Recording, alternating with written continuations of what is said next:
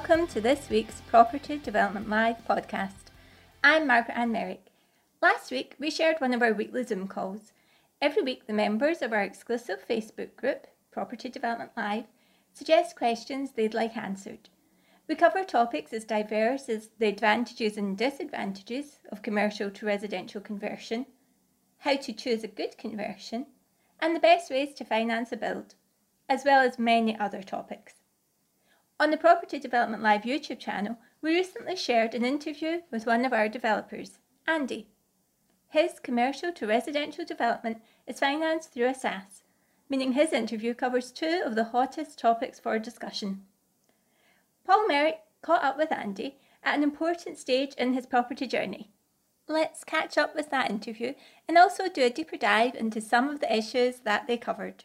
Hello, my name is Paul Merrick and welcome to Property Development Live. With us today is Andy, and this is a very exciting day for Andy because the building that we're sitting in right now, an industrial building in the heart of Scotland, just became Andy's biggest and I would think his best project thus far. Let's talk to Andy and see what that experience has been like. Hello Andy. Hi Paul.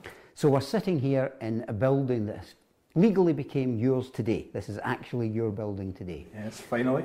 Talk a little bit about the experience of actually owning this building after the considerable amount of time that it's taken to buy it. So tell us how it feels to own the building.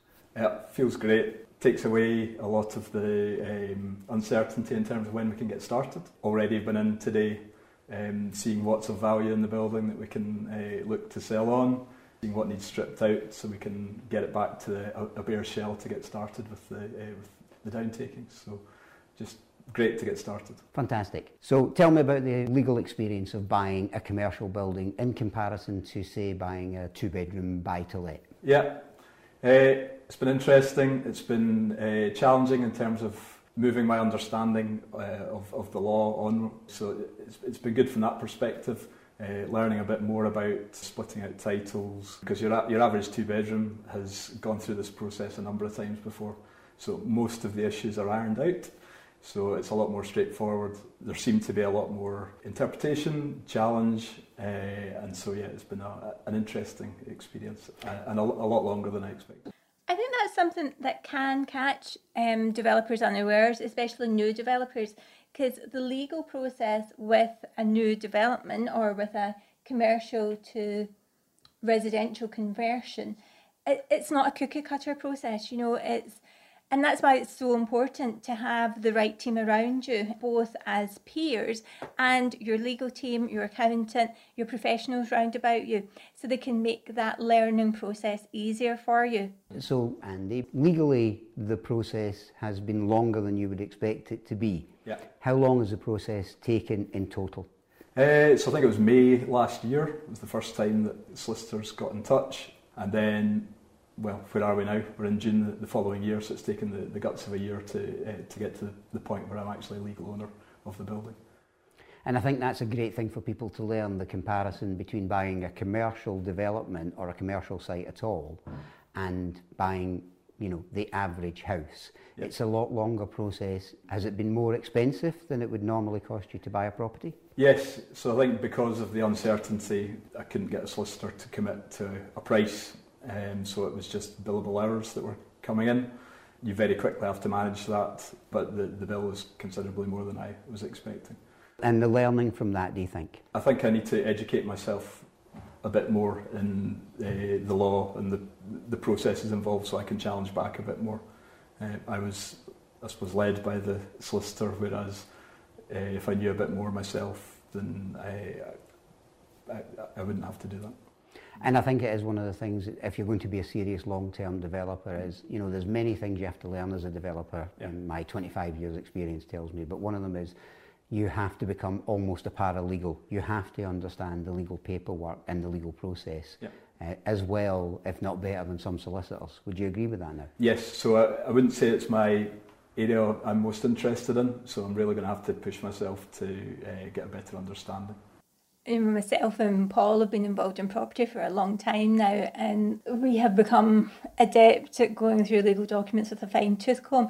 And I know often when people first come into our business, or if people are first working with us, they're quite surprised at the time that we put into reading through the legals, because they're used to just putting that out to someone else and not really being on top of it, and that means that they're not on top of the detail, but they're also not on top of the timescales involved, and it's something that it's worth actually putting the effort into. It's also an area that I know some of the other guys who are involved in Property Development Live have found the Property Development Live peer group to be very beneficial, because it helps and supports them through that process.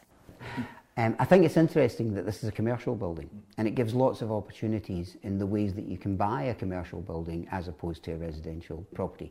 So have you learned a great deal about that? Yes, so I set up my SaaS last year for my consulting company that I run, and I was really keen to start using the SaaS, well, certainly half of my SaaS pot for commercial development. And so what I've done, rather than buy it within the SaaS, I'm actually going to be doing a loan back to my sponsoring company so that I can get the funds to do the development. And I think SaaSes are a very useful way, if people have a reasonable sized pension pot, to buy property, particularly commercial property. Yeah. But what you have done is even more interesting. So maybe if you could break that down for people, the way you were originally going to do it and how you thought you would do it that way, but actually as you learned the process, if you like, you discovered that there was a better way to do it. If you could break that down, I think that'd be really useful. Yes, so certainly to start with, the reason I set up my SaaS was because I wanted to do commercial development. And so having the option to buy the commercial building within the SaaS was there. It was a lot more under my control than within a SIP, so that was another reason that I was really keen on it. But it was only after I'd done training with my trustees that I discovered that there was a loan back option where I could actually lend up to half the value of my SaaS pot back to my sponsoring company. One of the reasons for me to do that is, so I work in risk management. I like the idea of the loan being away from property, so the loan is being done against my company. So yeah, so from my perspective, one of the key things for the SaaS is keeping your pension safe, and so that was the way I felt was the safest way to do this development.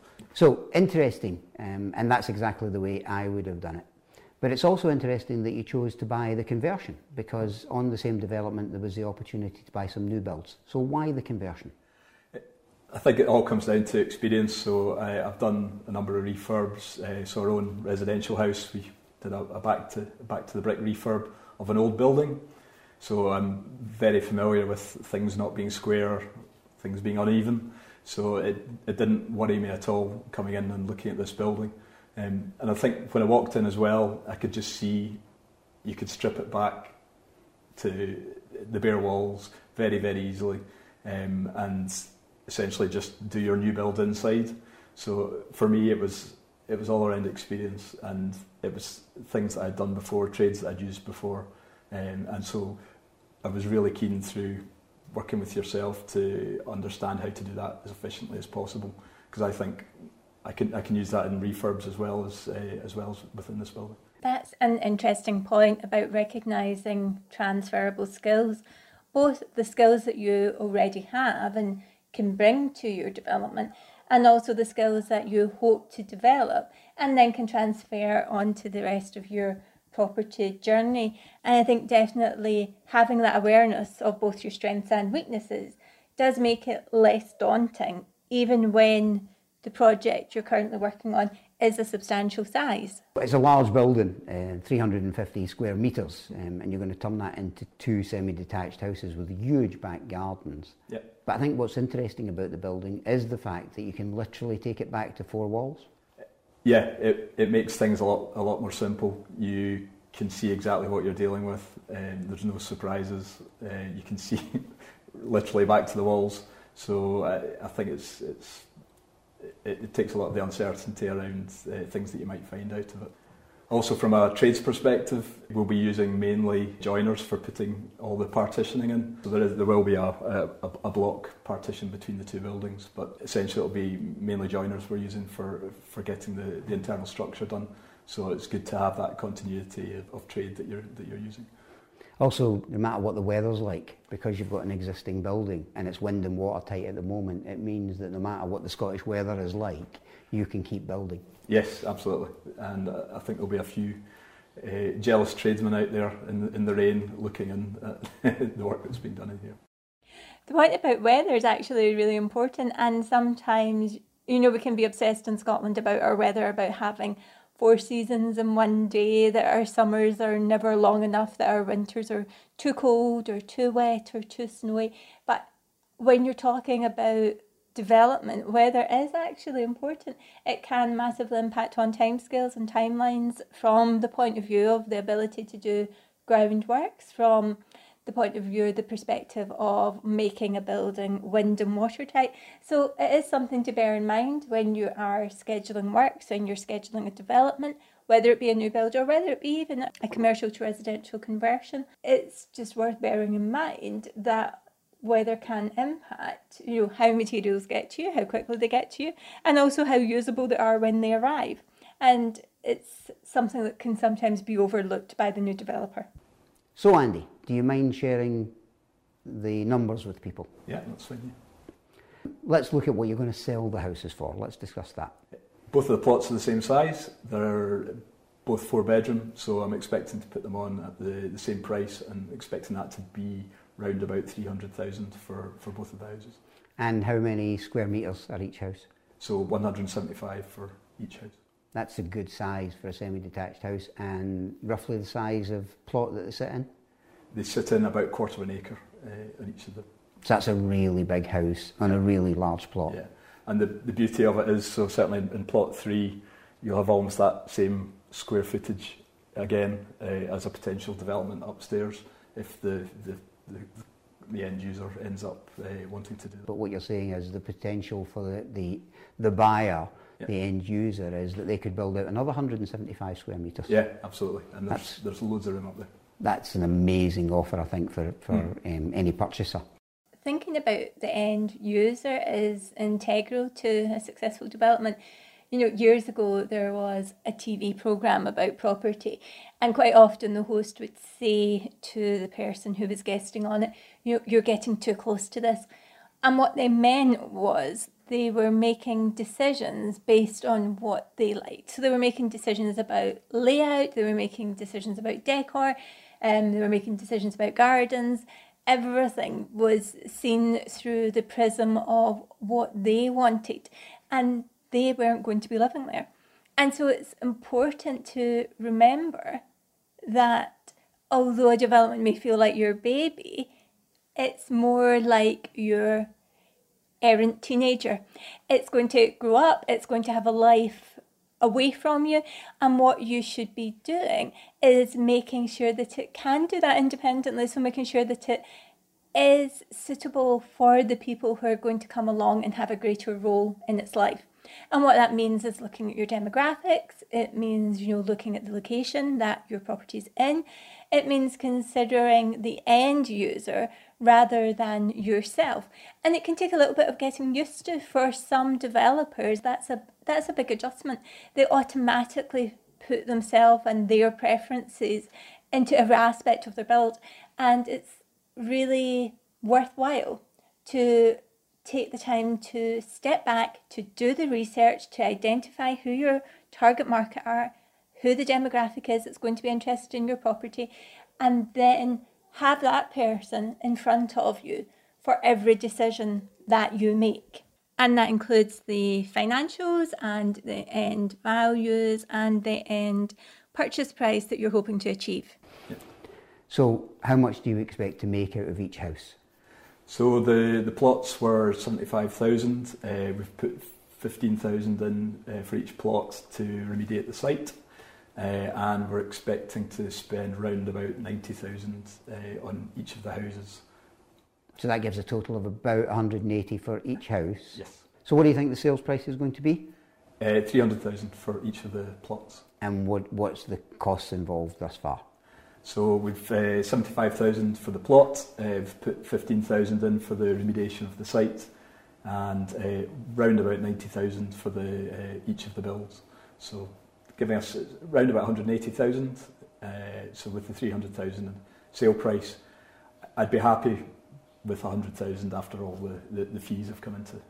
So that sounds about right. So you've got a top line profit about 120, Yep. but minus your fees, you think you'll be round about the 100. Yes. And that's in each house. And that's in each house, yes. So that's a £200,000 profit. Yes. So let's talk about timescales then. How long do you think that's going to take you? Looking, so where are we now? We are in almost in July. Really be hoping I'll be handing keys over in end of Q1 next year, so end of March. So that's a reasonable timescale to make £200,000 in. Yes, absolutely. But I have had my year of legal. Yes, and that's worth pointing out to people, Yes. that to buy a commercial property takes longer and is more expensive than you think it's going to be. Yes, and it's making me think a lot about my pipeline for my next project as well. When should I actually start having those conversations? And that's a great question. So- When should you start having those conversations? Probably now, if it takes a year to get things across the line. So what are you most excited about? I think the most exciting thing for me will just be watching the transformation from essentially an empty warehouse to a luxurious 4-bedroom family home that we can sell on. And in terms of marketing, are you going to do the marketing yourself? Are you going to hand that over to an agent? What's the plan there? I think that the best person to talk about the site is myself, so I'm diving in with both feet, doing the marketing myself. I would 100% agree about that. Nobody's going to know this house like you do. Yeah, no, absolutely. Well, even from building the model, that's the starting point for me of getting to know the house, so it's been great. So final question. You've been working now almost a year because of the legals with Property Development Live. Mm-hmm. Tell me about that experience. I think for me, this is the ultimate experience of how you maximise your profit from a property development. I think I may find myself not quite at that end of the spectrum, but most definitely not at the other end of the spectrum where I may turn up on site once a month and see how things are going. I think through this experience I'll find the things that work for me and the things that I don't think work for me. You can see from the profit that we're looking to make from this project that it's most definitely the most efficient way of building property. And working as a team with the other developers? Yes, absolutely. So I'd not met the guys. Certainly 6 months ago I hadn't met the guys. So it's great that we've got a similar outlook. We want to achieve similar things. So no, they're a good bunch of guys to work with. Fantastic. Listen, Andy, thank you for coming along. Thank you for sharing the building with us. Thank you for doing the interview. I'm sure we're going to be interviewing you many times again over the course of the next 5-6 months. It's been great speaking to you today. Please join us on Property Development Live on a regular basis. You'll find us on the YouTube channel. You'll find us on the Facebook group. And now there's a podcast as well. My name's Paul Merrick. This is Property Development Live.